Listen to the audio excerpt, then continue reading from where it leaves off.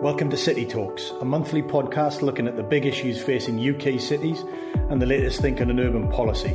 I'm your host, Andrew Carter, from the think tank Centre for Cities. I hope you enjoy the episode.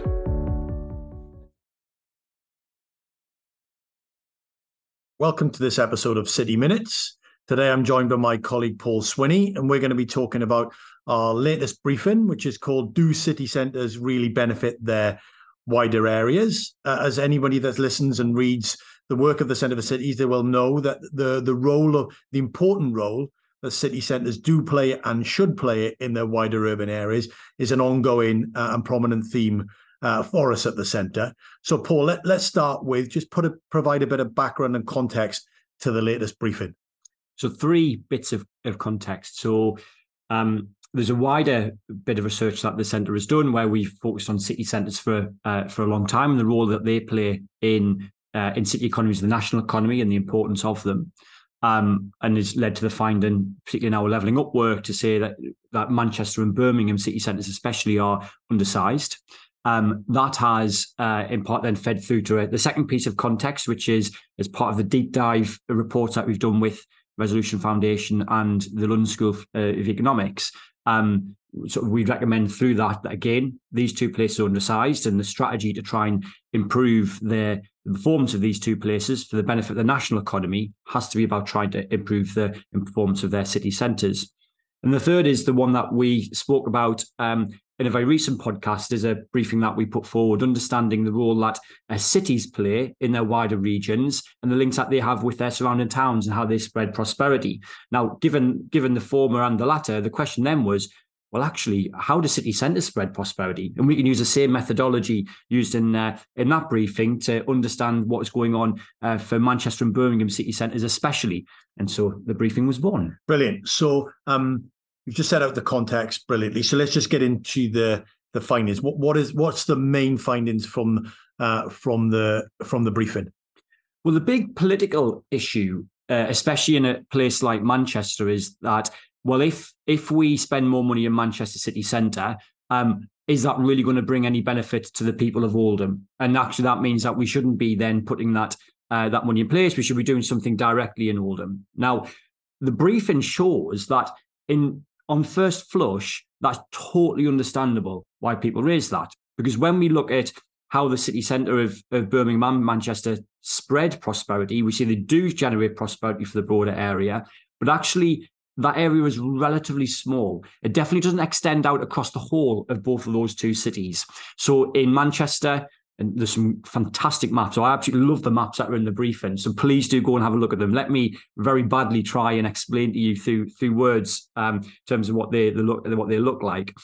In Manchester and Birmingham, we've seen very similar patterns in that you have this, what's described as an inner ring where people living in those neighbourhoods are accessing the prosperity. Particularly those accessing the higher paid jobs either tend to be in the city centre, so think young professionals, or sort of on the fringe of this ring. So in a place like Manchester, it is Hale, it is Didsbury, these types of places. In Birmingham, it's places like Sutton Coldfield to the north and Kings Heath to the south, for those who know the geography of the area. But sort of beyond that, so in Manchester's case, out into Oldham or Bury or Rochdale, or in Birmingham's case, particularly out into the Black Country, there isn't really that strong link with the city centre, and particularly in terms of people accessing the high-paid jobs in the city centre, that doesn't seem to happen in those parts of those cities. So that does raise the question, well, hang on a minute, you're saying doubling the size of the city centre, but it doesn't bring benefits. So what are you talking about? So in order to get at some of that, those issues, in the briefing, then we also look at London and the role that the London city centre of London plays in the broader Greater London context, to give some sense as to what might happen if both Birmingham and Manchester were doing more of what we would expect them to do. So just say a little bit about what the pattern is and the scale of the effect that we see in London.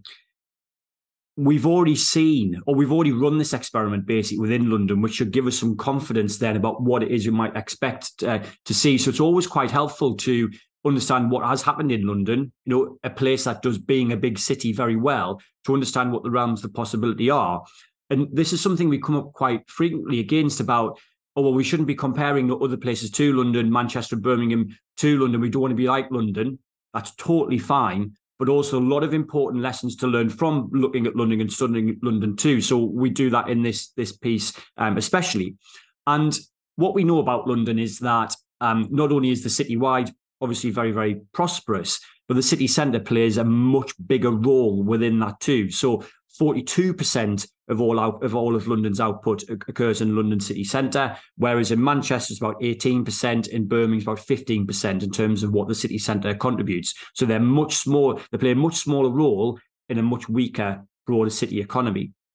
If we then look at then how prosperity spreads across London, we see that core of prosperity that we see in Manchester and Birmingham, basically spreads across the whole of London, in the way that in Manchester and Birmingham only covers a very small part of, or a relatively small part of Manchester and Birmingham. And what that tells us is that if the centre is more prosperous, if there are more jobs available, particularly high skilled jobs, then people across a broader area of the city will, in principle, be able to benefit from them. And so then this recommendation about doubling the size of Manchester and Birmingham city centre economies, or making them even larger than that, we should have strong belief that actually will be of benefit to a broader place. And part of the solution for a place like Oldham has to be about, not the whole solution, but part of it has to be about, improving the performance of that city centre economy, increasing the prosperity available so there's more prosperity to access. And it's not just about that, say, the jobs in the city centre of London are more productive and therefore probably have higher wages. That's one thing, but also there's just vastly more of them. So yes, it's a scale effect, exactly. Not just the fact that, there are a certain number of jobs and they're incredibly well paid. Yeah, exactly. So it's the composition of that. They tend to be high skilled. That's because city centres offer particular benefits that attract in these high skilled types of activities, but it is a multiplication of that too. And that's what London does in particular. Very highly skilled economy, central London, as is central Manchester, as is central Birmingham, but also it's a very big economy. So you've got a much larger amount of absolute prosperity available. Great. Okay. So as always in our briefings, we're not just describing the situation. We're trying to draw policy implications and recommendations out of that. So when we then turn back to Manchester and Birmingham, what are we saying in terms of what policy should be thinking about and focused on in order to do more for those city centres?